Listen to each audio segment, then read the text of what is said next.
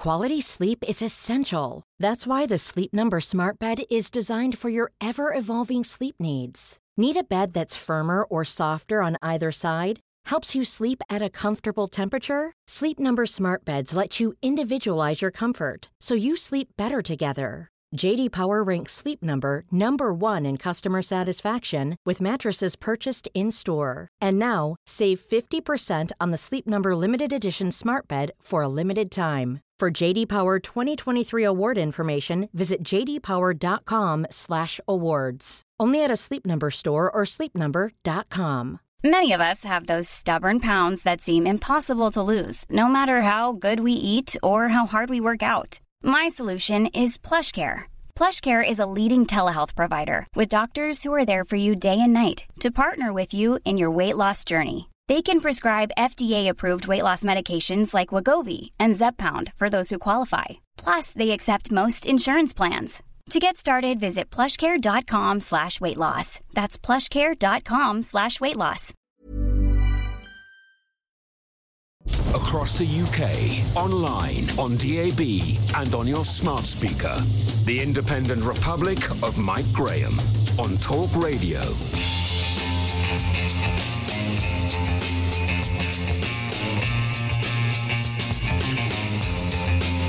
Good morning and welcome to the Independent Republic of Mike Graham right here on Talk Radio. We are veritably the home of common sense today, and I tell you what, I think we are the only home of common sense in the entire country that is left, because we appear to have gone collectively bonkers. I have to say, for those of you who are watching us live on YouTube, I'm not wearing a tie today, not just because it's Bank Holiday Monday, but in honour of Dominic Cummings, a man who is being hounded like you would not believe, a man who is being doorstepped 24 hours a day, a man who is being trolled literally by people in real life. They parked a lorry outside his house yesterday with a huge TV screen on it. He has a 4-year-old son. He has a wife.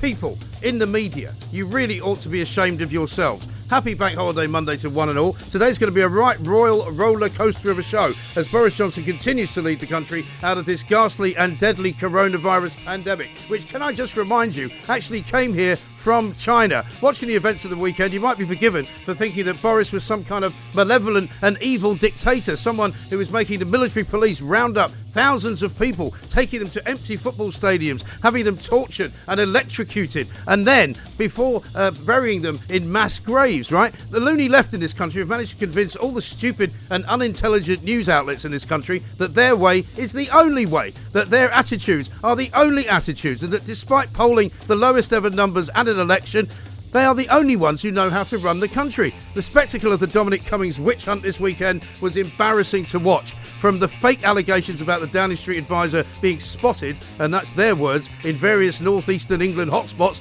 to the lorry containing a TV screen parked outside his home where he lives with his wife and 4-year-old child, I was literally sickened by the tactics of those who will stop at nothing to attempt to remove him from his job simply because he helped this country to do what the majority wanted, and that was to leave the European Union. Today this story should be dead and buried. The Prime Minister has given Cummings his full backing and said he acted with integrity at all times. Normally that would be the end of it, but not here, not in Britain, where the rule of the mob is all that matters, where democracy is of no consequence to the jackbooted thugs of the new moral order. Don't think for yourself, be angry for no reason, demand resignations. It's cancel culture on crystal meth. What an absolute collection of clowns. It is pathetic. 0344 499 1000. Coming up, we're going to be talking to a man from Barnard Castle. That's right, the place where Dominic was supposedly spotted, who is the spitting image of Dominic Cummings and has been often mistaken for him. Maybe someone should alert Pepper Crerar at the Mirror. She used to work at the Guardian, you know, so she wouldn't know a story if she fell over one. And of course, we want to hear from you as well.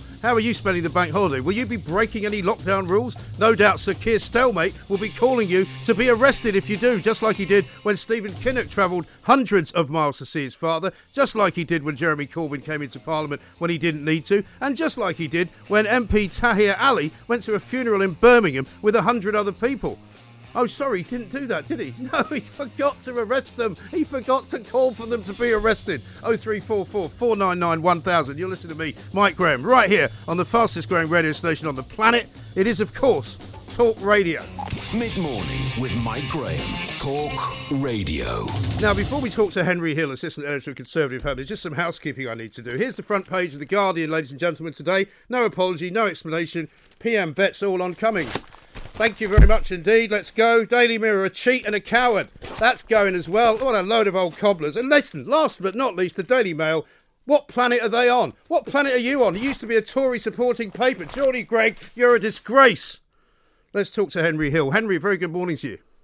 Good morning. Sorry to be so worked up about this, but I can't believe the state of the nation that we now live in, Henry. I mean, I used to think that we lived in a green and pleasant land. I used to think that we lived in a place where tolerance was the order of the day. And I used to believe that we were not tribal, that we were not pathetic, that we were not lefties. Who are absolutely hell-bent on doing over the result of an election and the result of a referendum just because we hate one man. What is going on? Well, I think, over the last few years, the fallout of the EU referendum means that in ways that we haven't really seen since, I think, the 80s, we're now divided into different camps, and each camp really, really dislikes the other camp. And we're seeing that the row over Europe is now bleeding out into all kinds of other areas because we're forming into these tribes. People's attitudes to lockdown can sort of be traced to their attitudes towards Europe. And I think that what we're seeing now is sort of that on steroids with Dominic Cummings. Yes, I think even we can admit that if in the event that a senior government advisor looks like they may have broken the rules, there is at least a case for checking whether or not they have, right? They have a duty to set an example. Yes. Lots of people have made sacrifices. But that's not what's happening at the moment. What's happening at the moment is not that we're having a measured, sensible inquiry, but we're having this kind of bizarre trial by media in which case they're trying to drive them out immediately and without time to gather the evidence. And what makes this so sort of uncredible, if you like, is that, the people going for Dominic Cummings are exactly the people you'd expect to be going for Dominic Cummings. They're people who don't like Dominic Cummings anyway. If you look at the Tory MPs who are demanding he resign, you've got the former head of the DCMS committee. It's a rogues gallery of Remainers, isn't it, basically? Well, it's not even just Remainers. You've got people like Steve Baker who were very prominent pro-Leave MPs, but of course you'll remember from the referendum campaign, the MPs hated Dominic Cummings. Yeah. And Steve Baker even came out yesterday and said, I've never liked Dominic Cummings. I've never thought it was a good idea to bring him into Downing Street. So he's already nailing his colours to the mast. It's not as if, this is some kind of great road to Damascus conversion, No, precisely. I think one of the problems that Dominic Cummings has is that, because he's so aggressive and he has such a low opinion of an awful lot of people in the Westminster bubble, he has very few supporters in it. He does have supporters, people who've worked for him, especially people who worked for him on the referendum, who are sort of very, very loyal to him. But he doesn't have very many friends in the media or in Parliament, and that means that when something like this comes along, there's not an awful lot of goodwill. And of course, you have those absolute plonkers like led by donkeys putting cameras and things outside his home, which I think is never acceptable. No. But I think the Prime Minister should have. The Prime Minister, perhaps understandably, has been very, very belligerent and aggressive in defending Dominic Cummings. He's been sending the cabinet out. He's got out himself, and I think maybe if feelings weren't running quite so high, he could have at least said, "Look, I'm going to have this properly investigated. I take Dominic Cummings at his word that he's done everything properly, and he will not be leaving post until this has been investigated, but we will check." And I think that maybe the fact that the other side have gone for him so aggressively means the Prime Minister has hit back very hard. But fundamentally, Dominic Cummings, like anyone else, has the right to a fair hearing and to maintain his job and his post until it has been proven that he has broken the rules. Yes, exactly right. And it seems to me that there are some facts of the story which will not come out for reasons of, say, family privacy, which we will not discuss on this programme either. He is a man who has hidden from nobody. He's a man who is beleaguered and besieged in his own home. A Guardian photographer went and actually chalked a massive message that he should go in the road outside of his house. I mean, I've been part of media scrums before. I used to be a reporter for newspapers, but I've never seen that sort of behaviour, really. really, against anyone who is, anything but a criminal. Normally you behave like that if the person that you're doorstepping is some kind of scumbag who doesn't deserve any sort of respect. But Dominic Cummings is a government advisor. He hasn't killed anyone. He has not, done anything terrible. He is accused of something which he denies. I mean, who gives the media this right to deny him basically his ability to do his job? And also, who gives them the right to deny when the Prime Minister says this is done and dusted, it's game over, basically I'm not interested in firing him, it's not going to happen. That should be the end of it, shouldn't it? Well, I mean, get me wrong. When this started, my initial feeling when the story first broke was that Dominic Cummings would probably have to go because, an awful lot of people have made huge sacrifices, incredibly painful sacrifices, in order to obey the government's rules. You've had people missing funerals. You've had people who haven't been able to go and see loved ones who were dying. And I thought, if he's broken the rules, then not. Yeah, but hang on, Henry. Let's just roll this back a second. Just roll it back a second, right? Now you say, because I don't blame you for saying it, that he should go. But this culture that we now live in, right? People talked about Neil Ferguson. Neil Ferguson did not resign his job. He gave up his job as an advisor to the government. He still kept his job as a lecturer at Imperial College and a professor. Same goes for the medical chief medical officer in Scotland. She gave up her job advising the government. She did not give up her job. Dominic Cummings is being told he must give up his job. Right, so I can clarify. So this is at the beginning. Politics is slightly different. We do. I accept that we don't tend to get MPs to resign as MPs for this kind of thing. Right. But they very often do need to, give up cabinet positions, which can cost them tens and tens of thousands of pounds a year. And even if he'd only offered his resignation and the Prime Minister had declined it, I thought that what should have happened at the start was, and I don't think this now, is that there should at least have been some acknowledgement. But that was assuming that Dominic Cummings was given a fair opportunity to defend himself and that some kind of investigation would find that he'd actually done something wrong. I think what's happened since is a bit grotesque, to be honest. People who don't like him anyway, instead of giving him a fair hearing, because, if he has done something wrong, a fair hearing will bring it out, right? You'd think. But instead of that, they've gone ridiculously over the top. Yeah. You had Led by Donkeys putting that screen outside his house. Right. And they're claiming that they did it when there was nobody there. Well, how did they know there was nobody there? Did they follow the wife and child out of the house? Yeah, precisely. Even that's creepy, right? If they've got his movement... Who the hell do they think they are, these bozos? So I think it's a really ugly... And this is one... And it's so counterproductive, because I think one of the calculations the Prime Minister has now made, right, is that he cannot be seen to lose an advisor to this kind of campaign. Of course not. If they've been reasonable, we just want to find out the truth, let's have an investigation, and something had gone wrong, he'd probably have had no option to get rid of Dominic Cummings, I'll be honest, because the public would have been furious. You've seen some of the polling. Yeah. The idea that somebody was breaking the rules while everyone else was obeying them would have been enough. But the way they've done it, the way that they've dredged up all of these old hatreds from the EU referendum and all of this old grudges, and they've gone for it way too hard. I think the Prime Minister has thought quite rightly, if I let myself lose a senior advisor to this sort of campaign, that's it. That's all I'll be getting. It would be the beginning of the end for him. It would be the beginning of a collapse of the whole, almighty sort of panjandrum around him. It would have all of sort of, consolidated itself and fallen down about his ears, because at the end of the day, he is the leader of this country. He was elected by the vast majority of people last December the 12th, and he is in charge. And I thought yesterday he looked a bit more like himself. He looked as though he was in charge. He looked as though he was cutting off journalists who were being ridiculous. He looked as though he was in command of the country. I think so, and I think one of my reservations that I've had about Boris Johnson in the past is I think that he's often been too keen to please. He's always a bit willing to tell whoever's in front of him whatever. And I thought actually seeing him stand up to the press, even if there could have been better circumstances in which he was doing it, I think was a bit of a positive step. I think so, yeah. I do. Yeah, absolutely. And also, the whole kind of, people were congratulating the Mirror and the Guardian, two of the worst newspapers in my view that exist at the moment in this current democracy in which we live. Basically, of the double whammy, sort of, showing him the gift and then punching him with the right hand by first of all doing the first story and then waiting for them to deny it and say that it was all fine, and then coming back with the second story. But the second story, it seems to me, has petered away into nothing, because first of all, they've got this teacher retired teacher, who claims to have seen Dominic Cummings. We're going to be speaking to a guy from that part of the world who lives where this guy says he saw Dominic Cummings, who actually looks like Dominic Cummings, who said before that people mistake him for Dominic Cummings, right? We're going to be talking to him, and it may well be that this is who this guy saw. He then apparently takes down a number plate. He then apparently looks up the number plate on the DVLA. I mean, what sort of person does that? The second person who says they saw him 30 miles further away is not even named. And if I was the Mirror or the Guardian, and if I had anything at all, I would have been putting that in the paper today. But they didn't. So it was very flimsy. They'd already walked away from the first story. They now have to walk away from the second story. It is an absolute panjandrum of nonsense.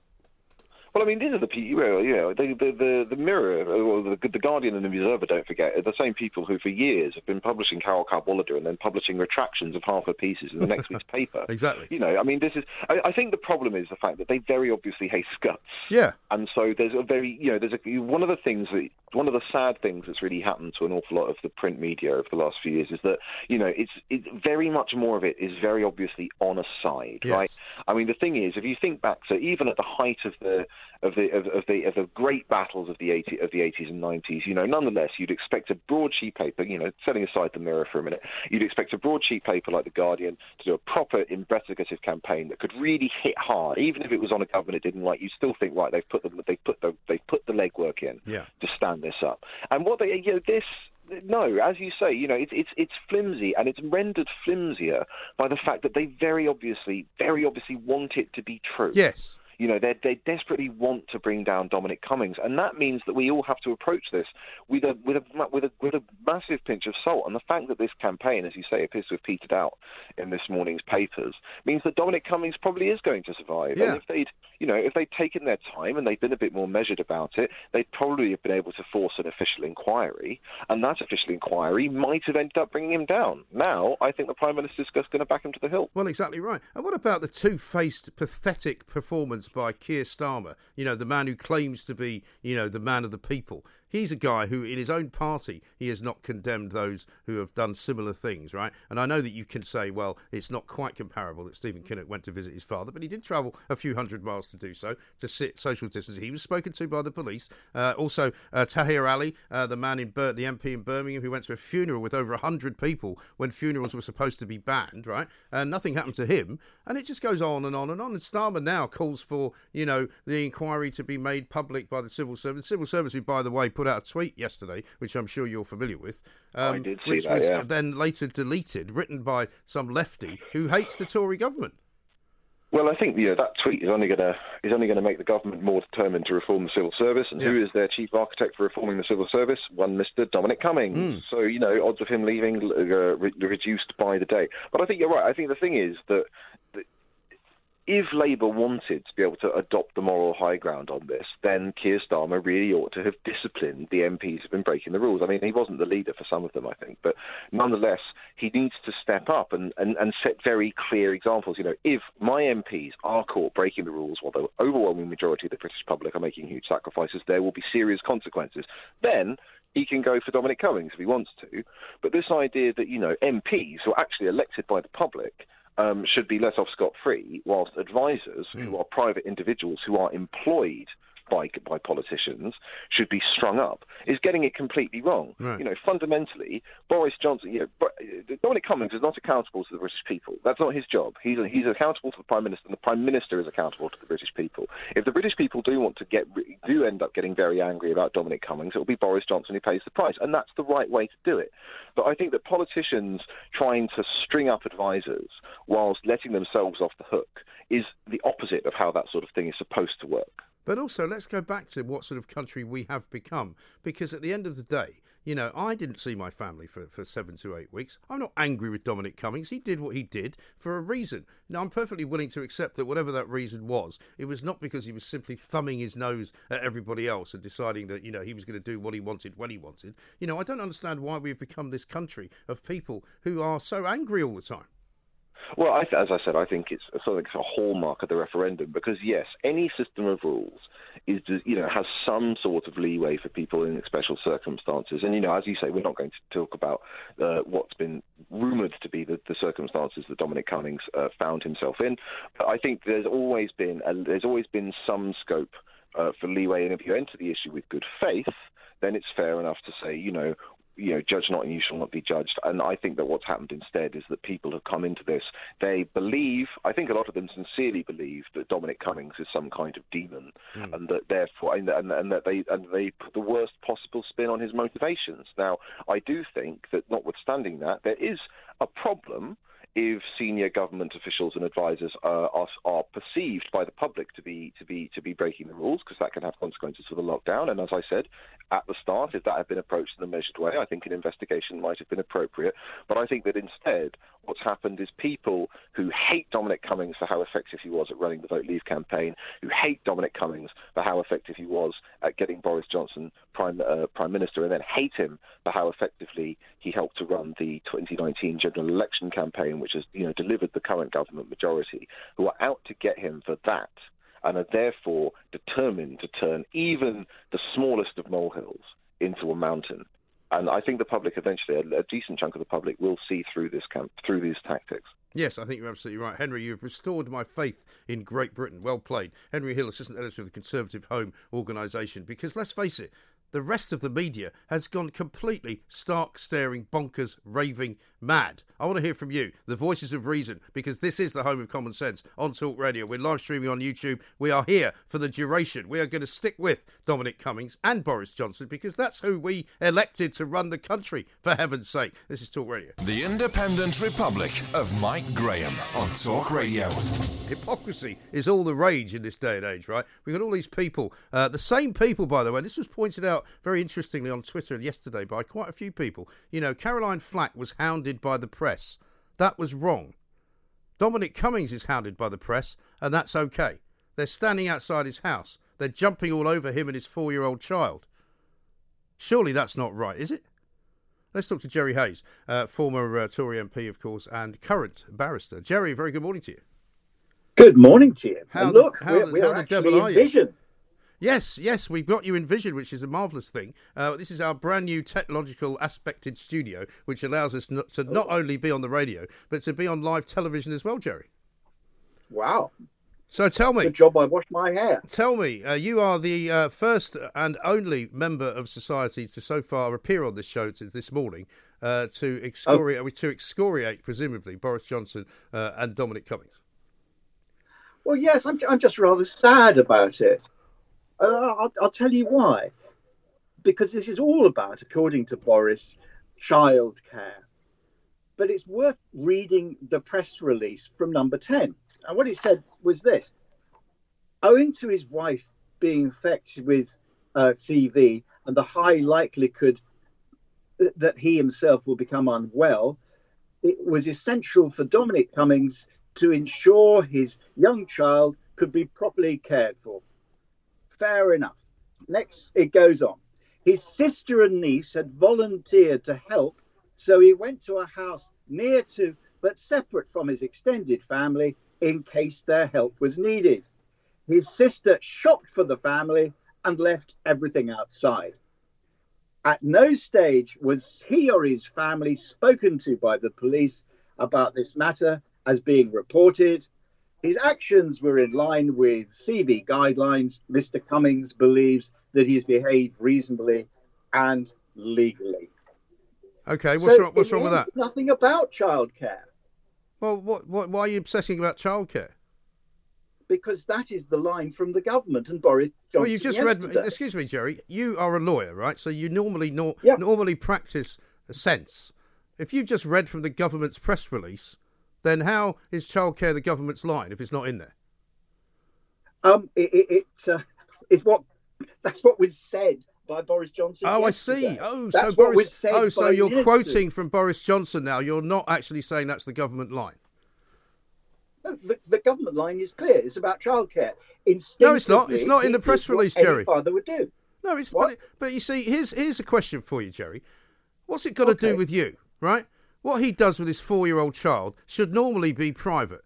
If I was in a newspaper and I tried to write a story about a 4-year-old child, I would be told by the lawyers in that newspaper, be very careful because you are treading on private information. You are going to share what is likely to be a breach of data protection. So why all you lefties have suddenly become obsessed with Dominic Cummings' child is beyond me. not lefties. It's not lefties at all. I don't think you could call Sir Roger Gale a lefty. He might as well be one. Call Steve Baker a lefty. He might as well be. They should walk. You know what? They should walk across the House of Commons chamber like those other bozos, Philip Lee and the rest of them did before, and join the Lib Dems. Sorry, Lib Dems. I don't think anyone in their right mind would join the Lib Dems. Well, people did, and then they lost. And then they lost the election. Yeah, but that is past history. We are in the middle of a major pandemic, and the government's public health message has to be clear. The reason Dominic Cummings is being hounded by the press is quite simply because he put the rules together, which he clearly broke. Which bit of the rules, do not leave your house for any circumstance, any reason, doesn't he get? Yeah, Jerry, hang on. I was hoping you were going to come on this morning with something new. Yeah. You're just repeating, parrot-like, what's been said for the last 48 hours, right? It's been made... No, hang on. It's been made very clear that he did not breach the rules, right? The Attorney General has said he didn't break the law. The police have said that he didn't do anything wrong. So I'm not quite sure from which area of authority you come. Well, the Attorney General, I was rather surprised that she intervened on this. As a law officer, she should be independent. She is independent. She said he didn't break the law. No. We have had no advice whatsoever from the Attorney General on this. This is a matter about public trust. It's not left. I thought you said it was about the law. But people feel bitter. No, they don't. Who have lost their loved ones. I don't. Yeah, but I'm talking about the majority of people. No, you're not. Who've made sacrifice. I made sacrifice. I didn't see my own family for 8 weeks, Jerry. So say with me, I haven't seen my grandchildren. They might be quite grateful for that. But there are people who've lost loved ones and who couldn't grieve, who couldn't travel 260 miles. And I'll tell you what will be new, Mike. What will be new is if the guy who says he spotted Cummings in, Barnard Castle, if his registration plate matches Dominic Cummings, that's a new ball game altogether.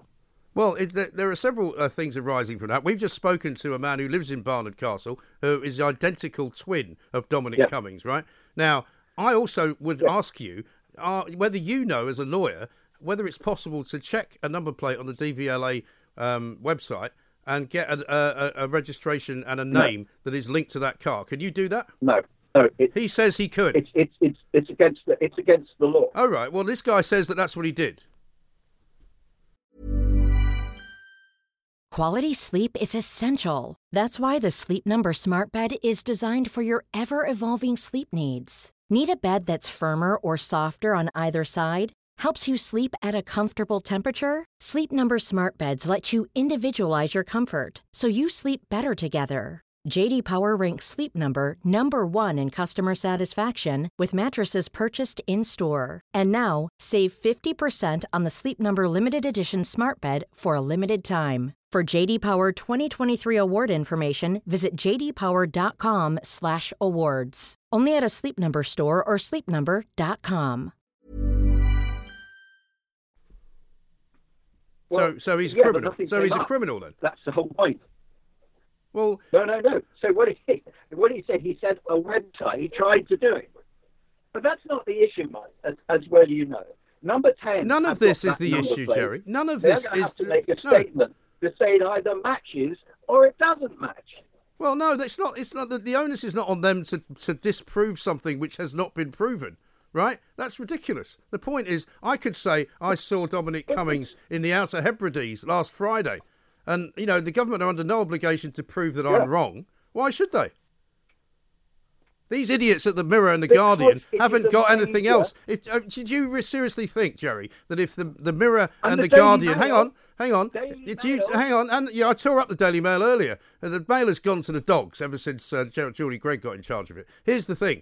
If the Mirror and the Guardian, whose story it was, forget about the Mail, they just nick everybody else's story, that's what they always do. They never did any stories of their own. If the Mail and the Guardian actually had any cojones, if they were any good at what they do, they would have already had the match-up made of the car, of the appearance, and they would have had pictures of him being there. They don't have any of that, otherwise they'd have published it this morning. So it's a dead duck. The story's gone. Boris Johnson's not sacking him. Get over it. No, not at all. It's not going to work like this. This is not going to go away. Really? And I'll tell you one thing. Well, it's not going to go away because people like you are going to keep agitating about it. I'm not agitating about it. I just think it's an appalling own goal. I want Boris Johnson to succeed. Really? I want this pandemic to be sorted out. But there has to be a very clear message. That message is simply, it's one law for us and it's another law for you. That's not good. Well, it's also not true. Boris Johnson came out yesterday. He began the press briefing by addressing that very point. And he said that that is not the case because, as you well know, Jerry, the parks in this country have been full of people. The beaches in this country have been full of people. Yeah. The bridges of this country have been full of people clapping, including Cressida Dick. Labour MPs have attended funerals with over 100 people. Stephen Kinnock went to visit his dad, travelled several hundred miles there and back to do it.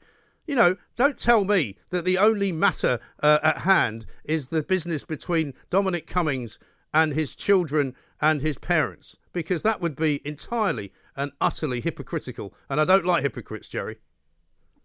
No, I don't like hypocrites at all. And I was the first to condemn those Labour MPs, really? Particularly those who went to funerals, knowing they shouldn't do so. It was absolutely wrong. Did you call for them to be? Did you call for them to be sacked? Sacked from what? From their jobs? What, from Parliament? Yeah. Why not? It's a good idea. In the middle of a pandemic, to have a by-election, I think is daft. You can't do it.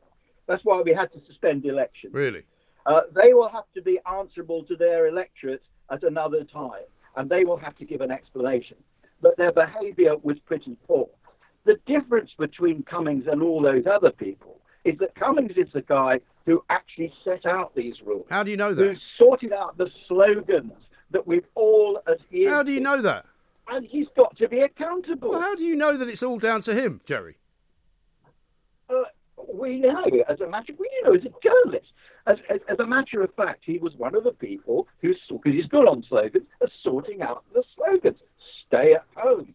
Stay the NHS. Oh, a load of rubbish. Save lives. Yeah. You have no idea who came up with that. Yes, you do. How do you know it was Cummings? Yeah, it was. I can tell you, it was a mixture of Dominic Cummings and Isaac Levido. Everyone knows that. No, everybody does not know that, Jerry. And the fact that he came up with a slogan or two, well, you've just told me, but you were not there. Well, neither were you. No, that's what I'm saying. We don't know who did it. There's hardly proof, is it? Well, You used to be quite good at this, Jerry. I am good at this, but I'm getting feedback, so I hear myself talking. This is the trouble. I know. There's nothing worse than that. I only want to hear you once, not one more than that. Listen, Jerry, we'll do this. We'll do this again under better circumstances. But thank you and enjoy the rest of your Bank Holiday Monday. Please don't break any lockdown rules because you'll have to fire yourself, for heaven's sake. 0344 499 1000 is the number. Jerry Hayes, top man. If I want to argue with somebody about Dominic Cummings, he would be the guy I would choose every single day of the week. Mid-morning with Mike Graham. Talk Radio. Welcome back to the show. Let us say a very good morning to Peter Hitchens. Peter, very nice to have you on again. Happy Bank Holiday Monday. Well, the same to you. Now, I have to say, bank holiday seems even more than usually pointless on a day. Well, it really does. Although I do notice that in London, certainly, it gets quieter. So all of those people who have returned to work still take the bank holiday off, which I don't quite understand. It's very odd. One of the reasons they returned to work was so they could take the bank holiday off. Yes. Exactly right. Now, I've got one question to ask you about this whole ridiculous pantomime of a weekend. When exactly did politics in this country completely lose the plot? Oh, it's been going on for a long time, but it was basically when the two parties ceased to have any serious differences between each other.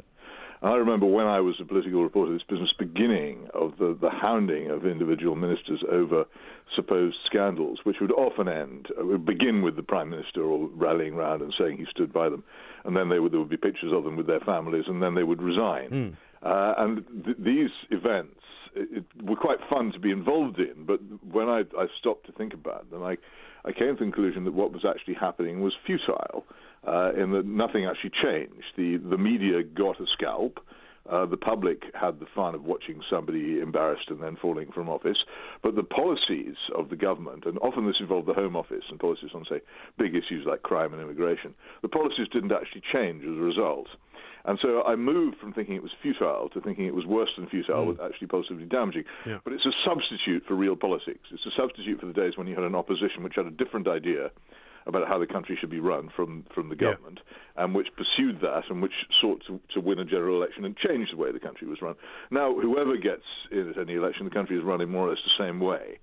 And these events are really just festivals of the oppressed, during which the people are thrown a hunk of bleeding meat, which they then gather around and pull to pieces. And at the end of it, nothing's changed. Power is still utterly unaltered and hasn't changed any of its policies.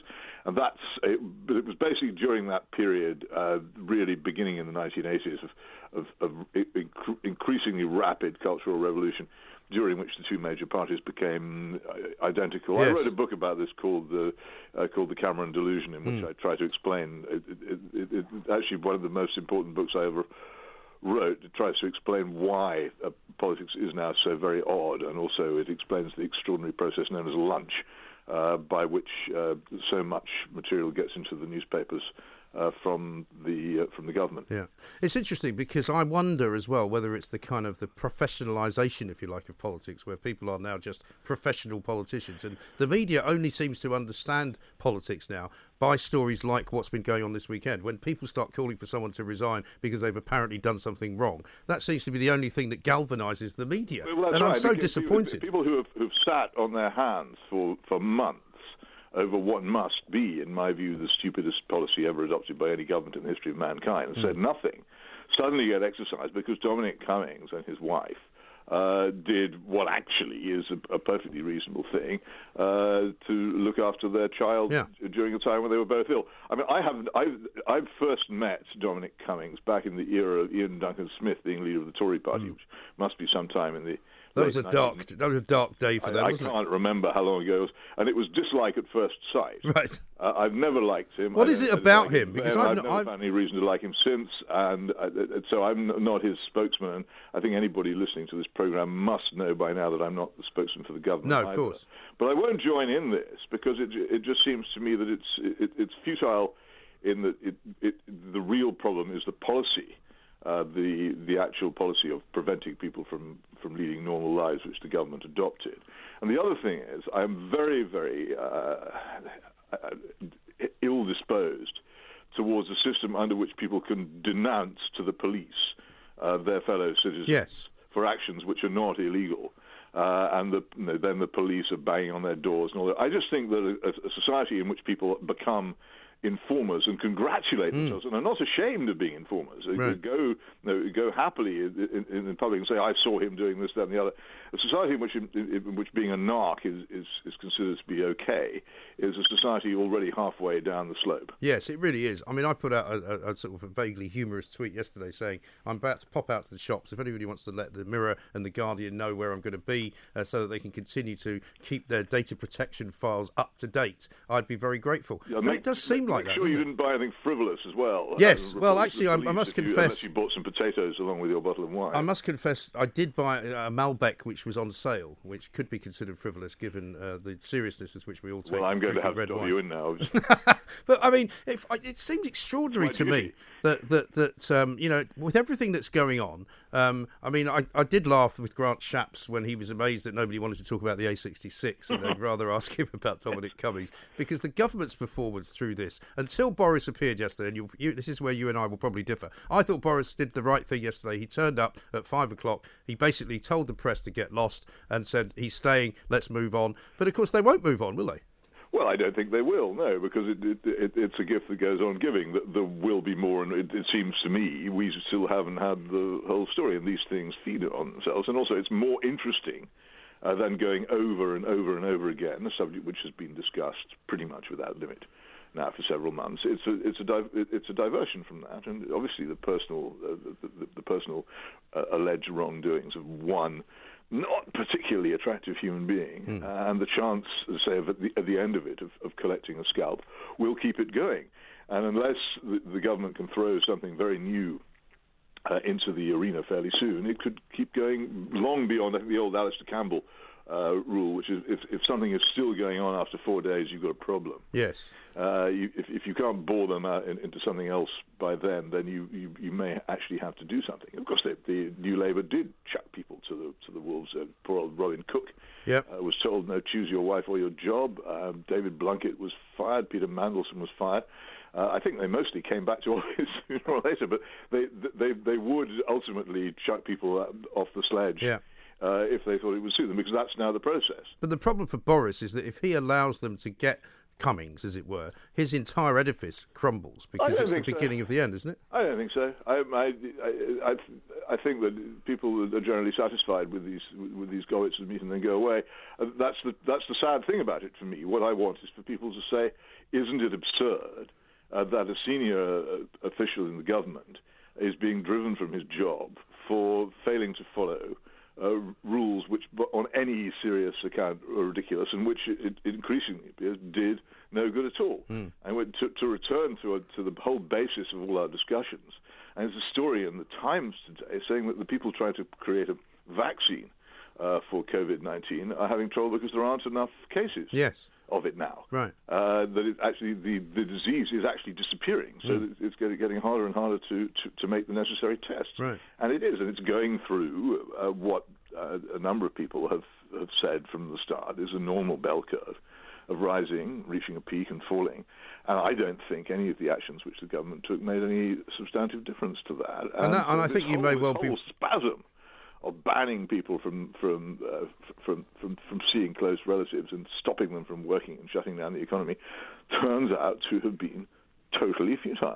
Now, that's an important story. That's something for which people should resign. But I'm afraid this concentration on the alleged wrongdoings of Dominic Cummings it completely diverts people from a much larger issue. Yes, although I suppose the side issue... I think he should stay, but he should be exhibited, perhaps with a face mask on, at every subsequent press conference, like a kind of ghost at the feast, to remind people of the ludicrousness of government policy. Keep him. Yeah, well, I mean, here's the other thing. Don't get rid of him. And the other thing people don't seem to grasp is if they're trying to do down Dominic Cummings, I would think that within 6 months of him being driven from this job, he'll pop up again, probably in the private sector, in a much better paid job than he has now. So if they think they're doing him any harm, they're very much mistaken. Yeah, but this is the trouble. It's a sort of hysteria that starts and doesn't end until somebody gets their pound of flesh, as you say, until the raw meat is sort of thrown to the dogs, because they see Dominic Cummings as the enemy. They see him as the man they must get. They must take him down because he's so arrogant. There's one part of this. When people say, look, I wasn't... There's one particular person who said, well, I wasn't able to see my dying father in his last hours. And why did I go through all this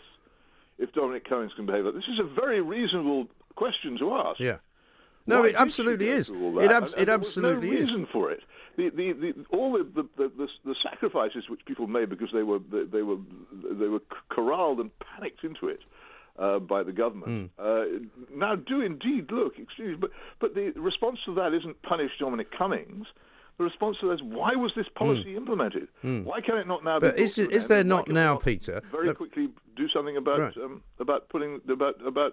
calling to account the people who got us into this mess. Yes, but is there not now, Peter, good reason for most people in this country who have suffered like that, who have said that they've sacrificed their loved ones, they've sacrificed seeing people, and I was one of them, by the way. I don't hold any rancour towards Dominic Cummings as a result of that. It was my decision. I suppose if I'd wanted to, I could have broken the lockdown rules, but I didn't.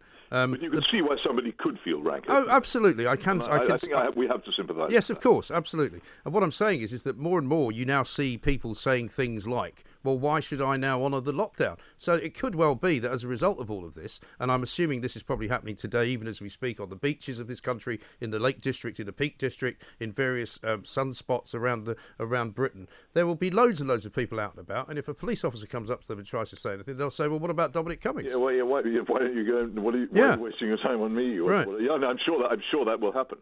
And I think the police will be well aware of this in all that they do. Right. And did you not also... But the thing is, this is not the way it should end. Right. But I thought of you last week, Peter. A breakdown of confidence in government and authority, which is never a good thing in the long term. It should end with an admission by the government that what they did was a mistake. Yeah. And unless that happens, we are condemned for years of the face mask fanatics and the people drawing chalk lines on the floor and not letting us do this, and schools and every industry you care to think of crippled by ridiculous restrictions. There has to be an admission this was all a stupid mistake, and it seems to me that the behavior both of Mr. Cummings and of Professor Ferguson suggests that the people at the very heart of this never really took it as seriously as they wanted. Well, I would differ from you on that one, because I think certainly in Ferguson's case, yes, but not in Cummings' case, because Cummings' reasoning for doing what he did, and you may or may not believe what he says, but his reasoning for doing what he did was not in complete and utter ignorance of the law, or indeed in a deliberate attempt to get around the law. He believed that he was acting within the law, which is what he said, and it would appear that that is the case. But what I found interesting last week, and this is when I thought of you, was when I saw the story from the CPS, who have basically said to the police that all the people who have been given tickets and fines for supposedly disobeying the lockdown rules they're throwing all the tickets away because they don't know what law they've actually broken. Well, I think this is a very interesting point, and from the start, again, Jonathan Sumption was casting doubt on whether there was ever a serious legal basis. I remember in the initial few days of the shutdown, I spent some time pursuing officials in the government to try and find out what the legal basis of it actually was. Right. And the impression I got was that they were searching for one and hadn't really found anything terribly satisfactory. Eventually they hit on the Public Health Act of 1984 as a basis for it. But I still think that if ever this does actually come to court, they might be in quite serious trouble over it. And in any case, under the Bill of Rights of 1689, which as far as I know is still in force, the fining of people without due process is straightforwardly against the law anyway. So the whole thing has been a colossal bluff. Now, if it had been worthwhile, and if there had been a good point to it, then there would be some sense to that. Yes. I draw to your attention something which I've tweeted. I'm hoping to blow in it later on. It's a fascinating article in some website called the American Institute for Economic Research, giving the origins of the whole idea of shutdown. And it's called the 2006 Origins of the Lockdown Idea. And you'll be amazed to discover where these ideas came from, where the phrase social distancing originated. And also about the considerable arguments which took place inside government, with a lot of scientists saying, some years ago, this is a very foolish response to this, and it won't work. Yeah, well, I certainly said earlier last week, after you and I had spoken, that I blame we do these little tricks here at Talk Radio. Dan Wootton had me on as, if you were Prime Minister for 5 minutes, what would you do? How would you do it differently? And I said, well, I would start quizzing the scientists a bit more, because we keep being told we're following the science, but the science has changed dramatically from the beginning to where we are now. And I don't blame the government for going into lockdown when they did, because as you and I differ on, I think it was important at the time that the NHS wasn't overrun. I know you don't think that was a good enough reason, but I think it was. However, now that we are where we are, it's clearly time to give all that up and to start opening the economy again. And they're trying to do it, and yet they get the unions saying, oh, but it's too dangerous to go back to school, even as they're getting in their cars to go to the beach. Well, yes, it's true, but again, I mean, my point about the NHS is that there was no danger to the NHS. Yeah, but we thought there might be, so they had to take a precaution. That as it happened, the overwhelming never took place, and there is not a scrap of evidence that the government's actions made any difference to that. So until they produce it, I'm going to carry on saying what is true, that the government's intervention was pointless and achieved nothing, and indeed reverse achieved things, because of the huge number of people who've now been diverted from treatment of quite dangerous conditions, because the NHS has pretty much shut down everything but its COVID operation. Well, the other question, of course... Not to mention the huge absurdity, which I think there should honestly be more fuss about, of the complete shutdown of dental care in this country, which is causing a lot of people a great deal of pain and discomfort and worry for no reason that I can see. The government has the burden of proof on it to show that what it did had a point to it. And that's what we really... And I think that there were probably quite a few people in government who had serious doubts about this, and I think these are reflected in the fact that of what Dominic Cummings did, whether it was legal or not. It certainly doesn't seem to me to fit very much with the spirit of what they were telling the rest of us to do. No, I think that's very clear. But I mean, as I say, I mean, you and I, the only thing we pretty much differ on really is the shutdown initially had to happen. Well, it's quite an important difference. Well, it is a very important difference. But I believe that what they knew at the time that they knew it, having been advised by the scientists that this could happen if they didn't shut down, they couldn't take that chance. In the same way that they will now not apologise for it, because no politician can afford to make it look as if they did something wrong. I mean, you say very often, people like you and I sometimes get things wrong, and we sometimes have to then apologise for that. Politicians don't apologise. Boris Johnson would look like an idiot if he said this was all a mistake and we should never have done it, and he won't be able to say that. I disagree. I think the public would be overwhelmed with joy if a politician was ever honest enough to apologise for a mistake. Look at what they're saying. No, but look at what they're saying now. The attitude towards politicians, and so that person in particular, if anybody were ever to turn around and say, "Look, I'm terribly sorry. I've really did err on this," I think it would be a revolutionary moment. It would be a revolutionary moment, but it would be the end of their careers. Because just one second. Let me just say this. You mentioned the science again.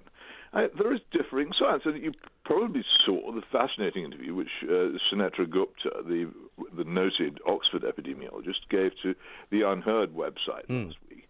And here is a complete alternative set of opinions on how to handle this thing, which was available to the government at the time, which they didn't take. Right. And this whole business of talking about the science, of putting the definite article in front of it, the thing about science, about serious science, is it is actually about disagreement and questioning. That's how science progresses.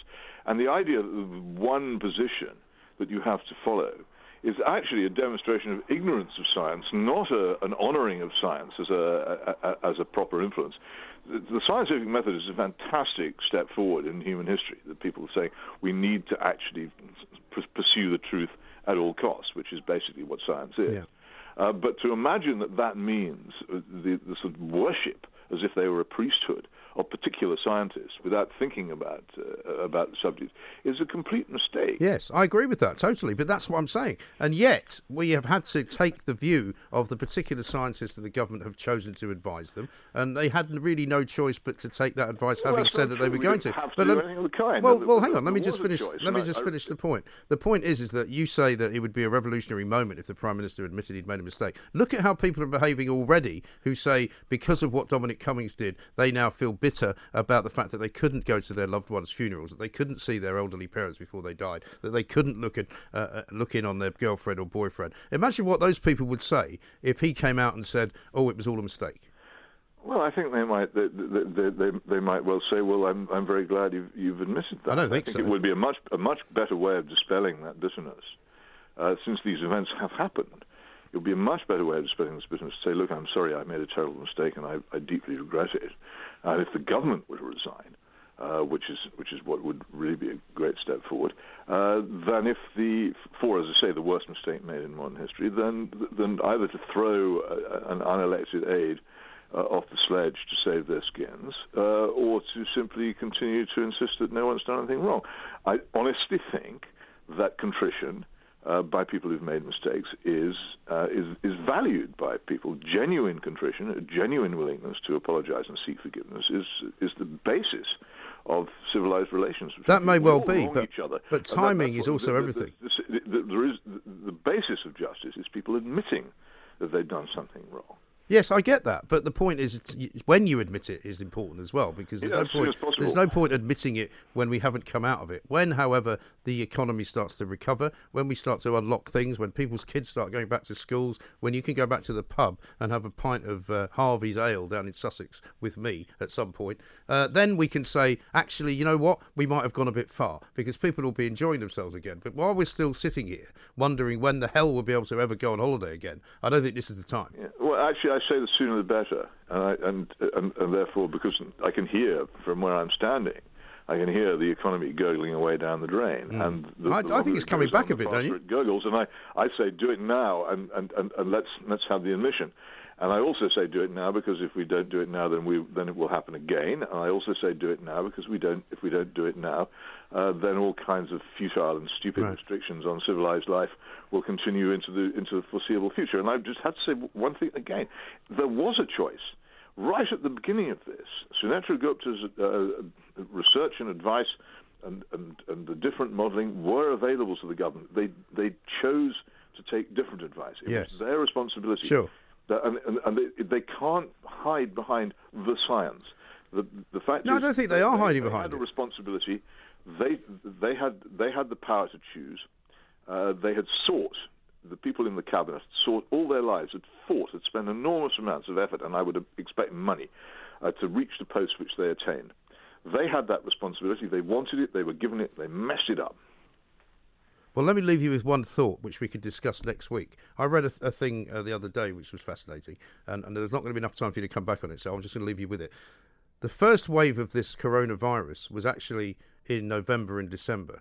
What we had in April was the second wave, which means we won't get a second wave because we've already had it. I'll leave you with that thought, Peter. Thank you very much indeed. Peter Hitchens talking to us for the 8th week in a row. He'll be back next week for the 9th week. There will be in double digits. It will be quite extraordinary. But what do you make of that? Could we have had the second wave already? This is Talk Radio. Talk Radio. Mid-morning with Mike Graham. Talk Radio. The Independent Republic of Mike Graham on Talk Radio. Welcome back to the Independent Republic of Mike Graham. Lots of you have got things to say about old Alistair Campbell, who was on the breakfast show, not with Julie Hartley, but with James Max this morning because it's a bank holiday. Hugh says this: hands up all those who have been good shopping more than once a week. Yes, I do include just popping out for milk. That is a flagrant breach of lockdown advice, not open to interpretation like Dominic Cummings' actions. Come on, all you Tory haters baying for blood. Look at yourselves. Well, if you are popping out for milk, presumably you say that is indeed an essential shopping trip, but of course you're not then allowed to buy anything frivolous. Do you remember that? That was mad, wasn't it?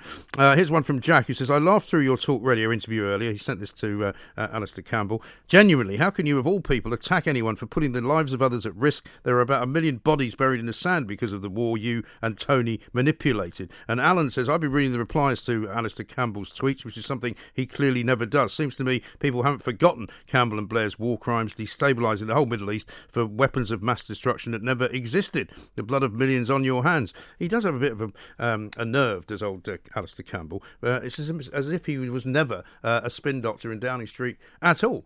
Now, let's do something that we do at this time of the day every day. It is, of course, time for homeschooling, because although Boris Johnson wants schools, certainly primary schools, to return or begin to return on June the 1st, at the moment, you will still be homeschooling your kids. And just to have a little respite, what you can do is put them around the radio, put them around the TV, put them around the Alexa, whatever it is you're listening to us on right now or watching us on, and talk to Tom Whipple, who's going to tell us all about how electricity works. Tom, a very good afternoon to you. Hi, good afternoon. Now, electricity, of course, is something that we can't imagine having to do without. Whenever you do have to do without it, you wonder how on earth you're ever going to get by, don't you? Yeah, I mean, it's something we don't think about, and I am as guilty of that as anyone. I studied physics to university level, and right. Sort of thought that I understood it, and then I've had to describe it to people and realised I didn't understand the first thing about it. Really?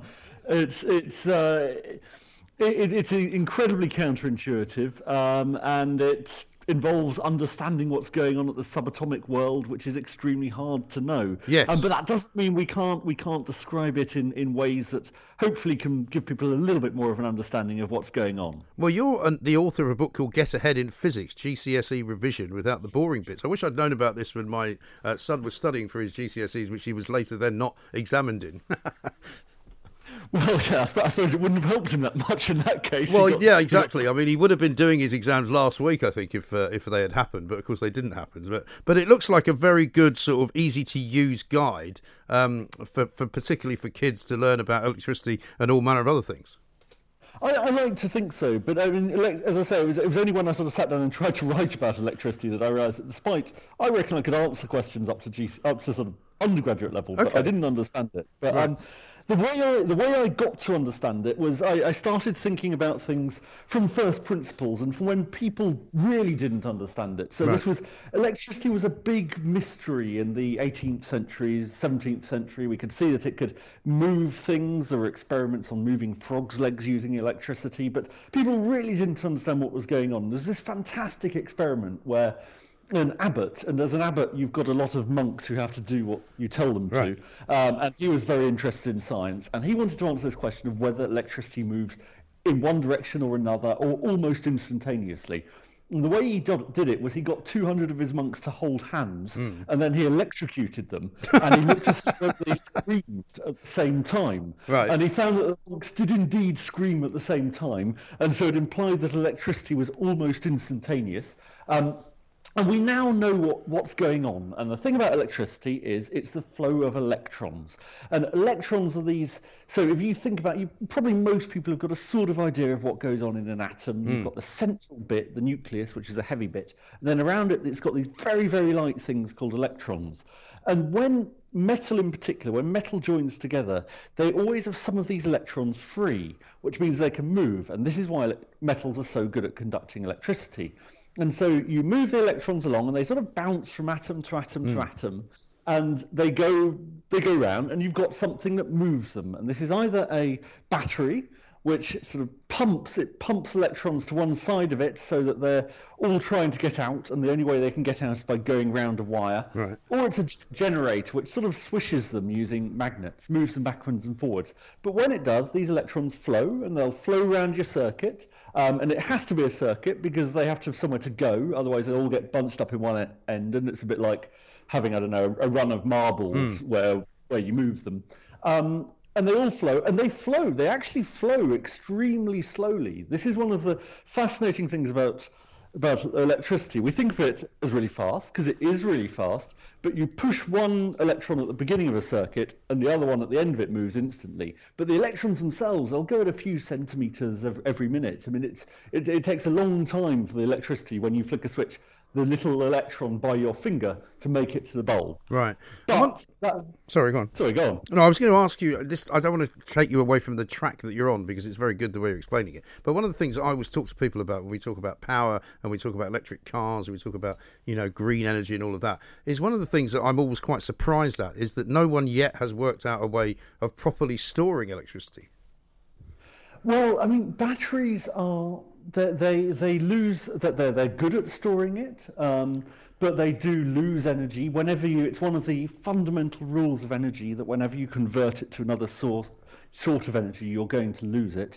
And so batteries store electricity by essentially pumping charged particles to one side of them. Right. So they move from one side, from this thing called an anode to a cathode, and then they're all at one side and they're sort of itching to get out of there. And it's a bit like if you've got water and you pump it up to a high reservoir, yes, then that's a store of energy that can then roll down. And of course, actually, that is also a battery. We've got the De Norwig power station where during the night, you pump up the water so that during the day you can release it as hydroelectricity. But whenever you change a source of energy, you're going to lose energy. So that's the sort of iron law. And but because what I suppose I normally get to that part of the conversation when I ask why can we not actually generate more energy and electricity at one particular point and then store it for when we need it. But apparently that's difficult to do, and nobody's quite worked out. I mean, I get your reservoir scenario, and people say that's one of the greatest ways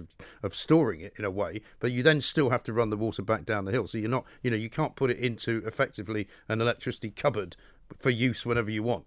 No, and the best we've got for that is a Tesla lithium-ion battery, and I can't remember its efficiency, but whenever you do this, the battery will heat up, and when a battery heats up, that's energy being lost as heat that you're never going to get back. This is a slightly different bit of physics. This is the second law of thermodynamics, but essentially, whenever you do things like that, you're going to it'll vibrate slightly, which will be sound that'll be lost. So no, it's never perfect, and there's never a perfect way of just storing up that energy and encapsulating it and taking it somewhere else. Right. Okay. So I did interrupt you when you were in full flow earlier. So carry on with your analogy. Sorry. Well, so I think so. I was talking about So when these electrons move around the circuit, they are carrying energy with them, and that energy is the thing we then use to do other things. So the classic example is the filament light bulb, which are almost on their way out. But I'm going to choose that because it's a heck of a lot simpler to explain than the extremely complicated and very impressive things we use these days. And it uses they go around this. this very tightly wound tungsten filament, and as these electrons move around, they occasionally bump into the atoms at the core, and those atoms then move about, they vibrate, and vibration is heat, and this thing gets very, very hot. And when things get very, very hot, the electrons in them sometimes bounce up and down, and then they release these things called photons, which we call light, and you end up getting light. And that's a way that you've converted the energy from whatever source, from your power station, from your battery, into light and heat. Of course, the fabulous thing about modern LED bulbs is that they make almost no heat. So the only thing they're making is light, and that's why they're a lot more energy efficient. Yes, well, as we speak, I don't know whether you know this, you may not, of course, because there's no reason why you would, Tom, but what behind me is the world's biggest television screen.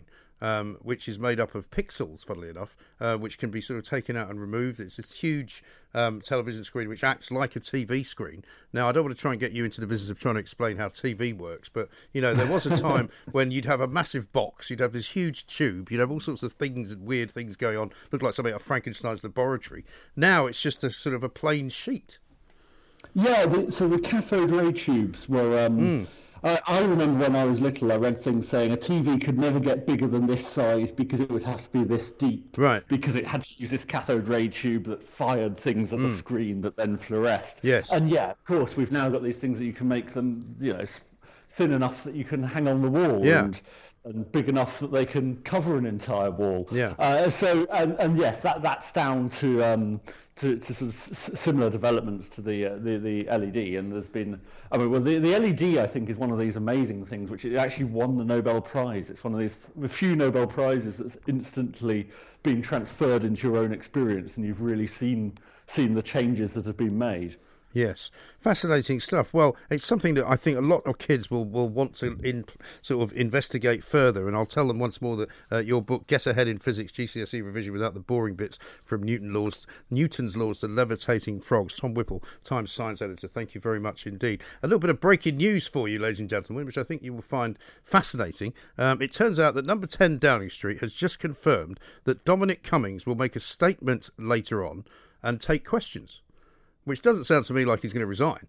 I'm sure he's not. But obviously they've decided that in order for him to be more clear about exactly what happened, when and where, he'll be telling us. So we'll find out later, I guess, whether he was ever in that castle part of the world or whether it was that guy we spoke to earlier who looked just like him. This is Talk Radio. Talk Radio. Across the UK, online, on DAB, and on your smart speaker. The Independent Republic of Mike Graham on Talk Radio. If you enjoyed that, be sure to catch the whole show 10 till 1, Monday to Friday on Talk Radio via DAB, online or via the Talk Radio app. And if you have an opinion on the stories we cover, we'd love to hear from you. Call us on 0344 499 1000 or tweet at Talk Radio during the show to have your say. Mid-morning with Mike Graham. Talk Radio.